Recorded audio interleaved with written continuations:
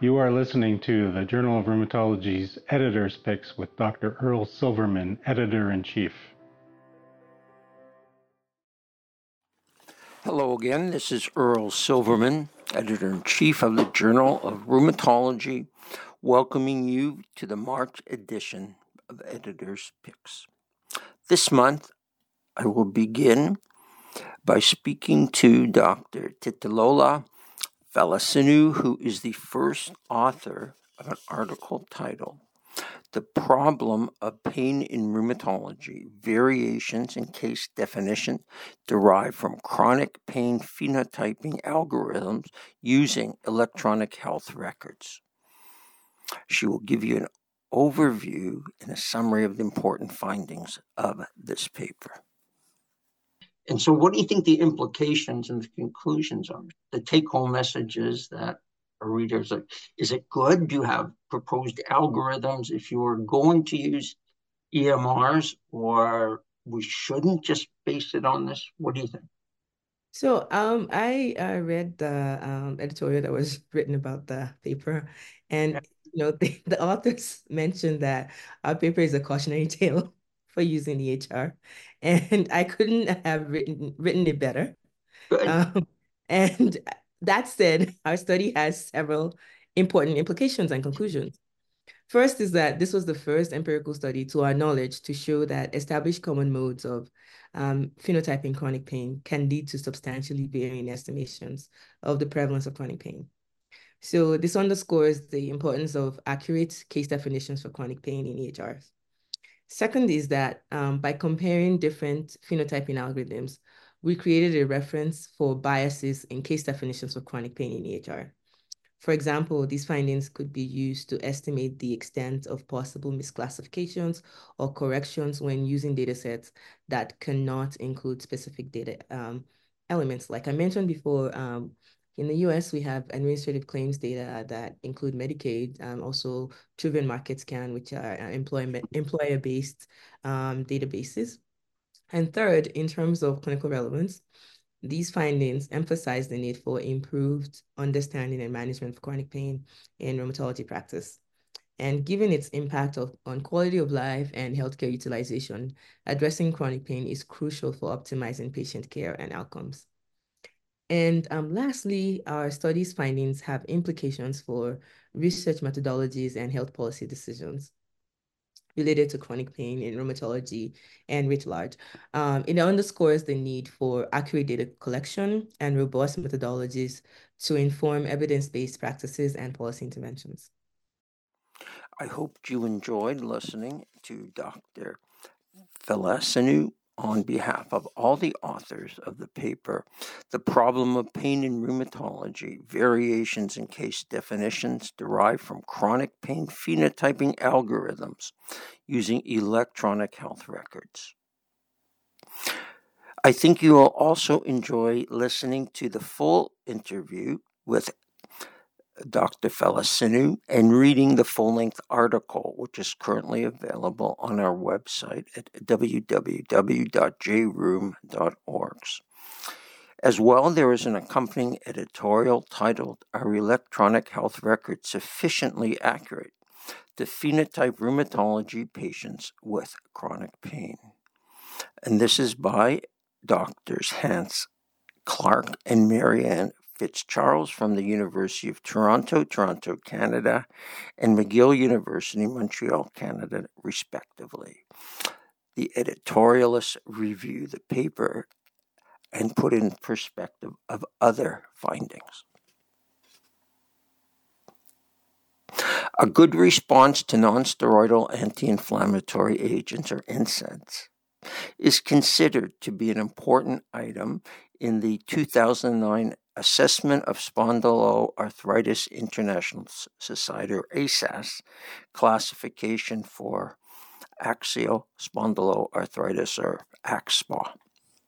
The aim of the study, titled A Good Response to Nonsteroidal Anti-Inflammatory Drugs Does Not Discriminate Patients with Longstanding Axial Spondyloarthritis from Controls with Chronic Back Pain, is by Barilakos and co-authors. The with the aim to determine if the response to NSAID therapy differed between patients with long-standing axial SPA and back pain controls or non-SPA patients. In order to achieve the same, the investigators compared 68 consecutive patients seen in their outpatient clinic with axial SPA and to 165 patients with chronic back pain who had either nonspecific low back pain or degenerative lesion leading to back pain. All patients were asked to discontinue their NSAID for at least 48 hours prior to the study. At the time of the study, a pain score was obtained and NSAID was then restarted.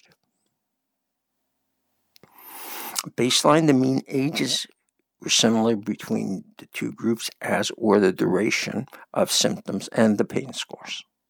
The authors found that 39.9 as compared to 21.1% of the patients respectively showed any response, while 23.5% of the axial SPA patients versus 16.4% of the non-SPA patients showed a good response after 4 weeks. However, neither of these differences were statistically significant. The authors also found there was no difference in the rapidity of response or between any of the subgroups of patients based on demographics, including the different stages of axial SPA. After reading this paper, you will be able to determine if you agree with the authors who concluded that the study showed that a good response to NSAID did not differentiate between patients with axial SPA and those with chronic low back pain of another cause. And therefore, the ASAS classification criteria of response to NSAIDs needs further study. The next paper to highlight is titled Sensitivity and Specificity of Composite Indices of Remission in Male and Female Patients with Psoriatic Arthritis, a multicenter cross-sectional study of longitudinal cohorts, and is by Perrotta and co-authors. The aim of this study would determine if there were any sex differences in the sensitivity and specificity of the following composite scores. 1, minimal disease activity, or MDA. 2, disease activity score for psoriatic arthritis, DAPSA, and 3, psoriatic impact of disease, or PSA, with respect to clinical remission as evaluated by both the patients and physicians. Overall, 272 patients with PSA were examined from 2 centers in Italy. Of these 272 patients, 141 were males, 131 were females, and mean age was 56 years. The authors found that there was agreement for remission between patient and physician perspective. This association was moderate for both sexes, although slightly better in male patients.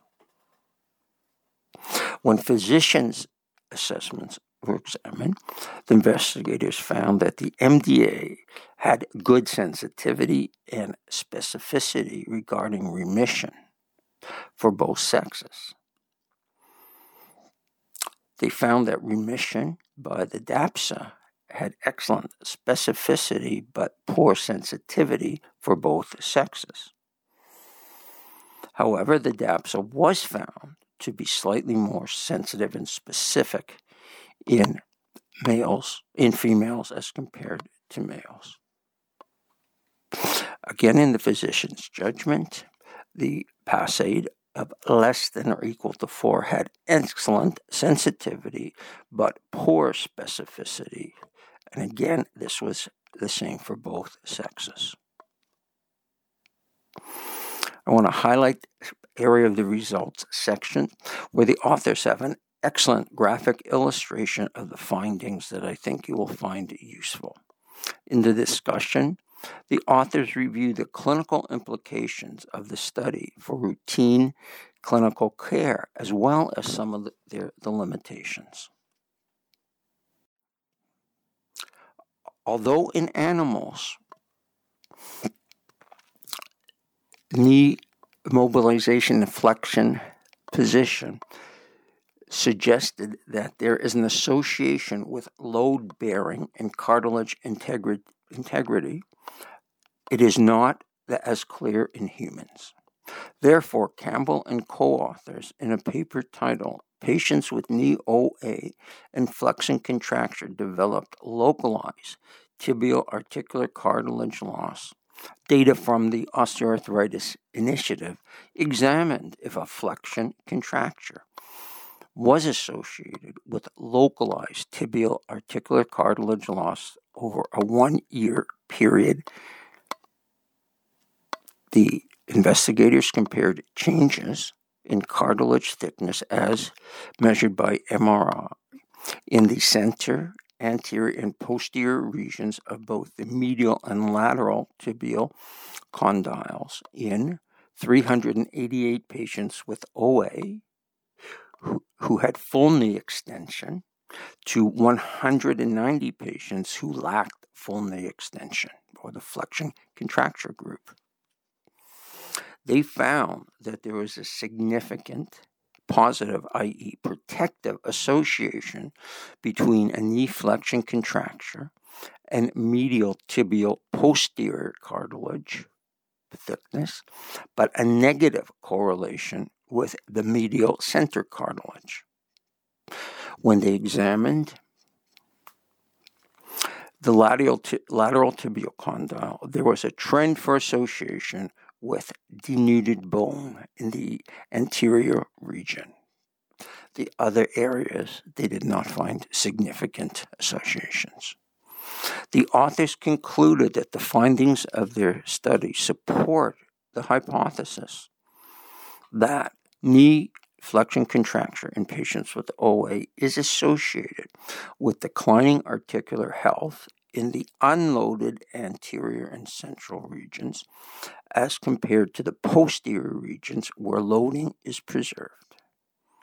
The authors reviewed the mechanisms leading to these findings and the clinical implications for the care of patients with OA and a knee flexion contracture. In December 2021, the U.S. FDA granted emergency use authorization for the use of a combination of 2 monoclonal antibodies, Tixagevimab, Cilgavimab. These 2 monoclonals are directed against the receptor binding domain of the SARS-CoV-2 spike protein. The authorization was for pre-exposure prophylaxis, or PrEP, for people who were moderately to severely immunocompromised.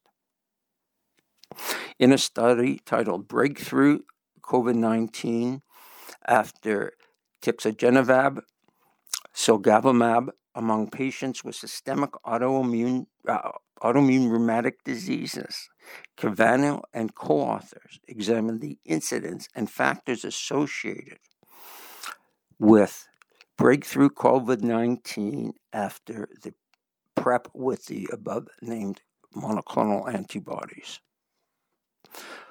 444 patients with a systemic autoimmune disease, or SARD, were studied over a 10.5-month period.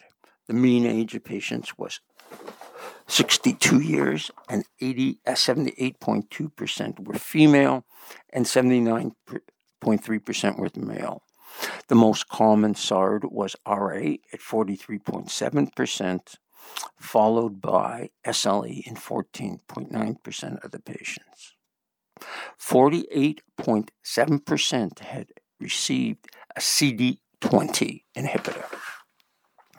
The authors found breakthrough COVID-19 infections in 18.7% of the patients for an incident rate of 31.5 per 1,000 person months. The median time to symptomatic infection was 146 days following PrEP. Of the 83 breakthrough infections, only 7 resulted in a hospitalization, which was 1.6% of the total cohort, and there was 1 death, or 0.2% of the cohort. They found that older age was associated with a lower incidence of breakthrough COVID-19 infection, with an adjusted hazard ratio of 0.86 per 10 years, as were higher baseline spike antibody levels with an adjusted hazard ratio of 0.42 when the antibody level was greater than 200 units. They also found that CD20 inhibitors users had a similar risk of breakthrough COVID-19 infection as compared to conventional synthetic DMARD users with a hazard ratio of 1.05. The results of this study were reassuring regarding the efficacy of this PrEP in patients with a SARS during the study period. Although they did find that there were frequent breakthrough infections, there was a lower incidence of severe COVID-19 infections than reported in earlier studies where patients did not receive PrEP. However, it must be noted that the U.S. FDA withdrew emergency use authorization of the use of this monoclonal antibody combination at the end of 2022, when it was recognized that this combination of monoclonal antibodies did not neutralize the SARS variants that were prevalent by then. This offers a cautionary note as we continue to fight COVID-19. An accompanying editorial entitled "The Future of COVID-19 Infections for Patients with Immune-Mediated Inflammatory Diseases, Who is at Risk?" Dr. Cassandra Calabrese from the Cleveland Clinic, Cleveland, USA, examines the issue of which patients with a SARS are at the highest risk for severe COVID-19 infection and therefore may be good candidates for PrEP products, vaccine boosters, and antiviral agents. Both of these articles are important reading as, unfortunately, the COVID-19 pandemic continues.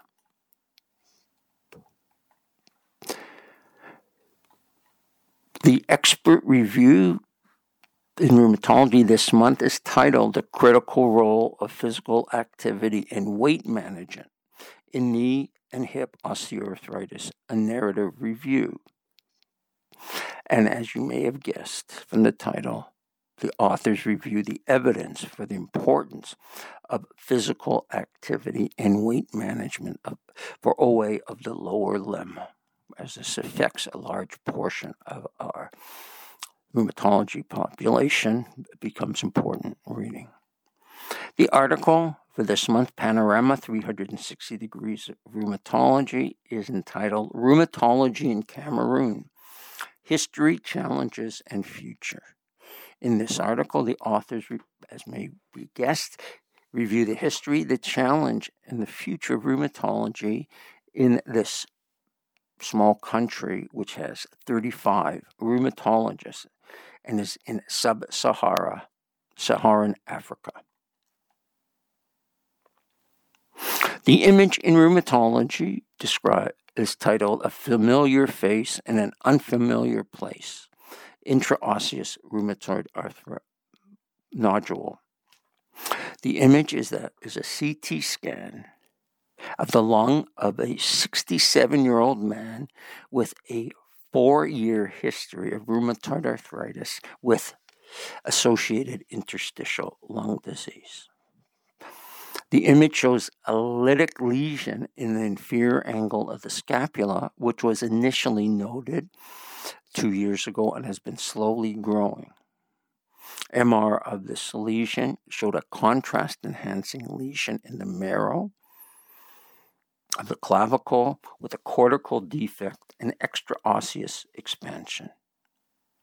Authors reviewed the differential diagnosis of the lesion, and a biopsy showed necrobiotic granuloma consistent with a diagnosis of an intraosseous rheumatoid nodule. I want to thank you for listening to this podcast and encourage you to read not only the articles I've highlighted, but all the articles in the March 2024 edition of the Journal of Rheumatology, either in the print edition or online, which is available at www.jrheum.org. And I encourage you to watch all my interviews of highlighted articles if you have missed them, and certainly my interview of this month. They are all available at our website and at our YouTube channel. If you have any comments or questions on the highlighted or any articles in the March edition of the Journal of Rheumatology, please send them to manuscripts@jrheum.com. And please join me next month for the April 2024 edition of Editor's Highlights. Thanks.